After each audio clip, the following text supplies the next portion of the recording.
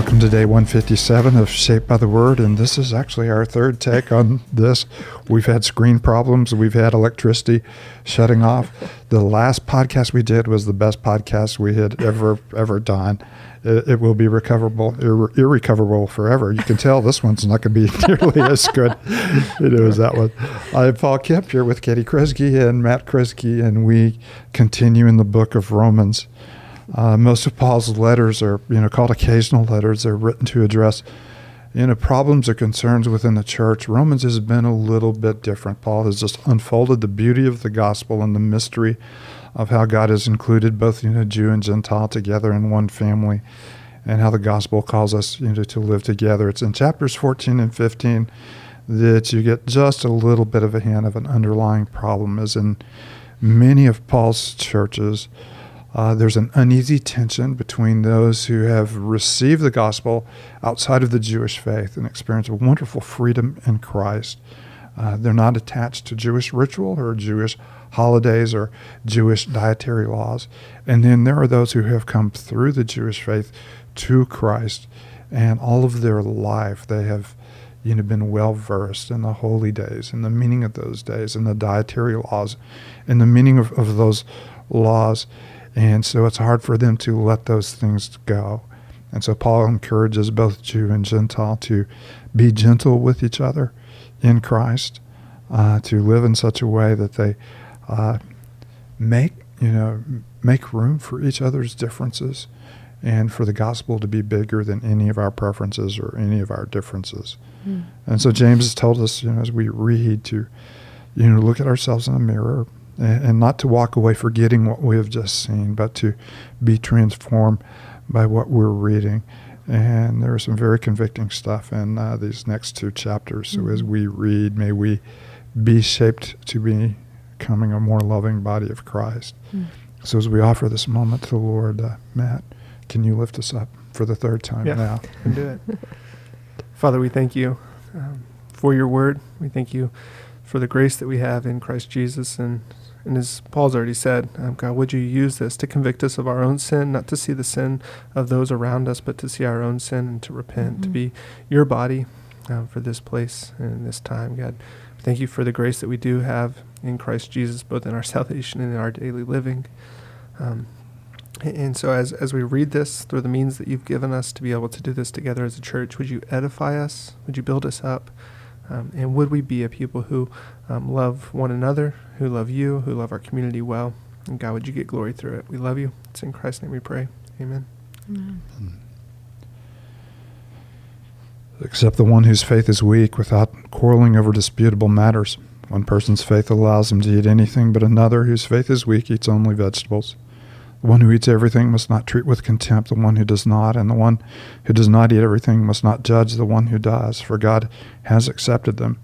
Who are you to judge someone else's servant? To their own master's servants stand or fall, and they will stand, for the Lord is able to make them stand. One person considers one day more sacred than another, another considers every day alike. Each of them should be fully convinced in their own mind. Whoever regards one day as special does so to the Lord. Whoever eats meat does so to the Lord, for they give thanks to God. And whoever abstains does so to the Lord and gives thanks to God. For none of us lives for ourselves alone, and none of us dies for ourselves alone. If we live for the Lord, and if we die for the Lord. So whether we live or die, we belong to the Lord. For this very reason, Christ died and returned to life, so that he might be the Lord of both the dead and the living. You then, why do you judge your brother or sister? Or why do you treat them with contempt? For we all stand before God's judgment seat.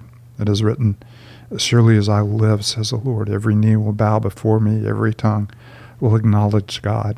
So then, each of us will give an account of ourselves to God. Therefore, let us stop passing judgment on one another. Instead, make up your mind not to put any stumbling block or obstacle in the way of a brother or sister. I am convinced, being fully persuaded in the Lord Jesus, that nothing is unclean in itself. But if anyone regards something as unclean, then for that person it is unclean. If your brother or sister is distressed because of what you eat, you're no longer acting in love. Do not by your eating destroy someone for whom Christ died. Therefore, do not let what you know is good be spoken of as evil. For the kingdom of God is not a matter of eating and drinking, but of righteousness, peace, and joy in the Holy Spirit, because anyone who serves Christ in this way is pleasing to God and receives human approval. Let us therefore make every effort to do what leads to peace and to mutual edification. Do not destroy the work of God for the sake of food. All food is clean, but it is wrong for a person to eat anything that causes someone else to stumble. It is better not to eat meat or drink wine or do anything else that will cause your brother or sister to fall. So whatever you believe about these things, keep between yourself and God. Blessed is the one who does not condemn himself by what he approves. But whoever has doubts is condemned if they eat, because their eating is not from faith. And everything that does not come from faith is sin. Incredible passage all the way through. Last line is deeply convicting. Everything that's not born of faith, everything that we do that we're not doing as Paul is already encouraging us to do. When we live to the Lord, and when we die to the Lord, it is sin. And our lives should be so deeply centered in him that any venture outside of his will, his purpose, and his grace for us is a venture in the wrong direction. Verses 7 and 8 just stand out to me. For none of us lives for ourselves alone, and none of us dies for ourselves alone. If we live for the Lord. And if we die for the Lord. So whether we live or die, we belong to the Lord.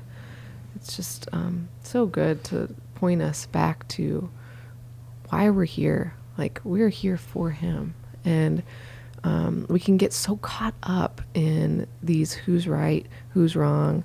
Yeah. You know, why don't they hear my perspective? You know, I feel like they're being blind, you know, things like that where we find ourselves saying, and I find myself saying that same thing, whether it's outwardly or just like in my own heart. And I just, you know, Matt was right. Like, it's so convicting to read this and to see our own sin instead of, you know, be pointing our fingers at everyone else. Yeah, of course. You know, when Paul deals with the same thing, you know, with the Corinthians, he you know, said, whatever you do, whatever you eat or drink, do it all for the glory of God. And you know, and he's saying the same thing here, you know, in a much different way. In everything we do, we live for him. We're no longer living for ourselves. We're living for him. And because we're living for him, we have deep, deep grace, you know, with one another. Yeah. And our freedoms that we have are for him. Like, they're freedoms that have been given by him for his sake, right? For his glory. And so I think often we hold on to our freedoms very tightly. And whether that's freedoms, you know, as being Americans, or freedoms just being free in Christ to do, you know, what we necessarily, I don't know. I'm totally like messing this up, but like, we have been given this We're freedom. not going to do a fourth take on this, on this podcast. So see if you can clean it up just a little bit, Katie. So we can be the freedom that we've been given in Christ, right? Yeah. We can abuse those. Yeah. Well, when you know, Paul was saying in Galatians, it's for freedom's sake that Christ has set us free, but then he tells us not to get entangled again in a yoke of bondage. And when our freedoms become bigger than the gospel, we are entangled, you know, in a yoke of bondage. Yeah. And we've really emphasized the wrong freedom. You know, if it's my freedom to eat this or to drink that, that's such a low level gift of the gospel. And that's certainly something we can do in private, and something, you know, certainly something we can rejoice and give thanks over. But to flaunt that at the expense of the other, the greater freedoms of the gospel, or the joy of, you know, community, the joy of building others up in Christ and being built up, you know, by them. And so we latch onto the trivial freedoms, and we don't exercise the greater freedoms, you know, of the gospel. I mean, what a danger it is to elevate our preferences and disguise them as freedom in Christ. You know, I mean, it just is. And I think that's one of the things that Paul is doing here is pointing us that, you know, those who you look at and you disagree with, they're still doing it to the Lord, just as you're doing. I mean, and I think I've been studying some this week just on what service looks like, you know, and what it means to be a servant. And I think one of the things that's interesting is, you know, in this passage, what Paul is... I noticed, you know, this morning you made coffee, but you didn't bring me any coffee. I made you coffee, though. Yeah, but you didn't bring me any coffee. I just kind of sat there for a little while. But anyway, go ahead. Tell me what you were learning about service. Yeah, talking about... Yeah. You know, but I think one of the fun things about service is when you seek to serve Christ and to serve one another, you know, then your preferences, you know, or those things automatically begin, to kind of come under the authority of Christ and that position of servanthood. And, it's one book I was reading that was really interesting, and this thing speaks right to it, is it talks about, pursuing humility, that as soon as you begin to pursue humility, you lose it. But one of the fastest ways to gain humility is to see yourself as a servant of God. And humility, like, you won't even know it's coming, but it'll begin to come because you begin to count others, of more value than yourself, which is how, that's Philippians too, that we see the one who has served us, or John 13, where Jesus comes and he washes the feet of his disciples, and they say, "No way." No, Philippians 2 is wonderful. Your attitude toward each other should be the same as that of Christ Jesus, who, although he existed in the form of God, did not consider equality of God something he had to hang on to. And of course, we're just the opposite of that. We hang on to much, much less in order to gain much, much less out of it. And he gave it up, and therefore God highly exalted him. And that's part of what he's talking about here. And he has instructions for both of those. Don't let something that is good be spoken of as evil. There is a boundary there. And I just wanted to highlight I think which is the most important verse in all of Scripture. Hope it's verse 2. Yeah, those whose faith is weak eat only vegetables. That's where I was going. And that's sorry, but there it is. No, I like just a little bit further down in verse 4. I do like that too. Who are you to judge someone else's servant? To their own master servants stand or fall, and they will stand, for the Lord is able to make them stand. And we've talked about this a lot, about perseverance in the faith, or holding on to the gospel to the very end. And the reason we're able to do that is not because we're holding on to him, but because he is holding on to us, and he is able to make us stand.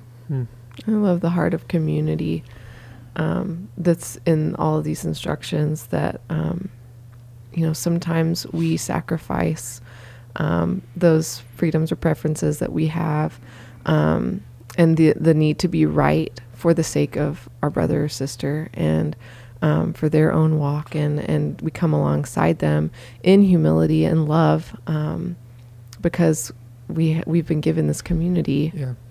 And those can be great freedoms and preferences. Paul's not just saying restrict the sinful things so that love may abound. But I think even Katie, we have a friend who is a vegetarian. She came to visit Austin, and we didn't take her to a barbecue place. I looked up, I researched a really good vegetarian place. This passage has nothing to do with that. You have totally misread and misapplied this passage. We'll pray for you, Matt. And we did it.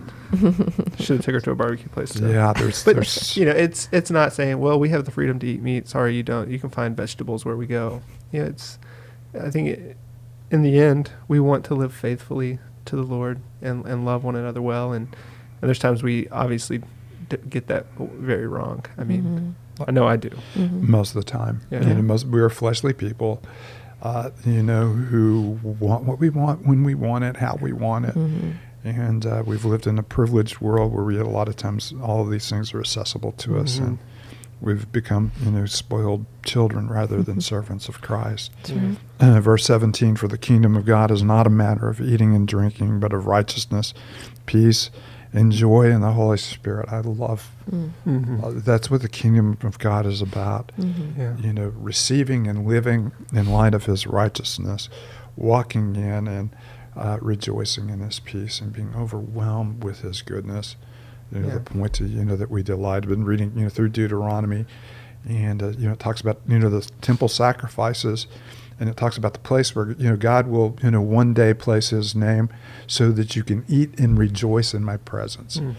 And we look at the rituals more as duties than we do as a celebration of the joy of the salvation we have in the Lord.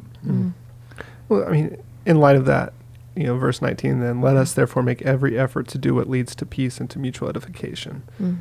Do not destroy the work of God for the sake of food. What would it look like for us as the body of Christ, to make every effort to do what leads to peace and mutual edification? I think in a lot of ways, the world is looking for this right here, to see the church, I mean, this is what Jesus prays for, that we would be unified, and because of our unity, the world would marvel at the gospel, marvel at who he is and what he's done. Yeah. Mm-hmm. And I think that's it. It begins with us having received the kingdom of God, enjoying it, Mm-hmm. willing to seek and make every effort. Yeah. So whatever you believe about these things, keep between yourself and God. Mm-hmm. And blessed is the one who does not condemn himself by what he approves, but whoever does doubts is condemned if they eat, because their eating is not from faith, and everything that does not come Mhm. from faith is sin. May we live our lives, by faith in the one who loved us and gave himself for us. Mm-hmm. Father, thank you so much for laying aside all of your freedoms and all of your privileges and humbling yourself to take on the form of a servant and being obedient to death, even death on a cross. And we thank you that we worship the highly exalted one. Your name is above every name, and that at your name every knee will bow and every tongue will confess that Christ Jesus is Lord, to the glory of God the Father. It's in your holy name we pray. Amen.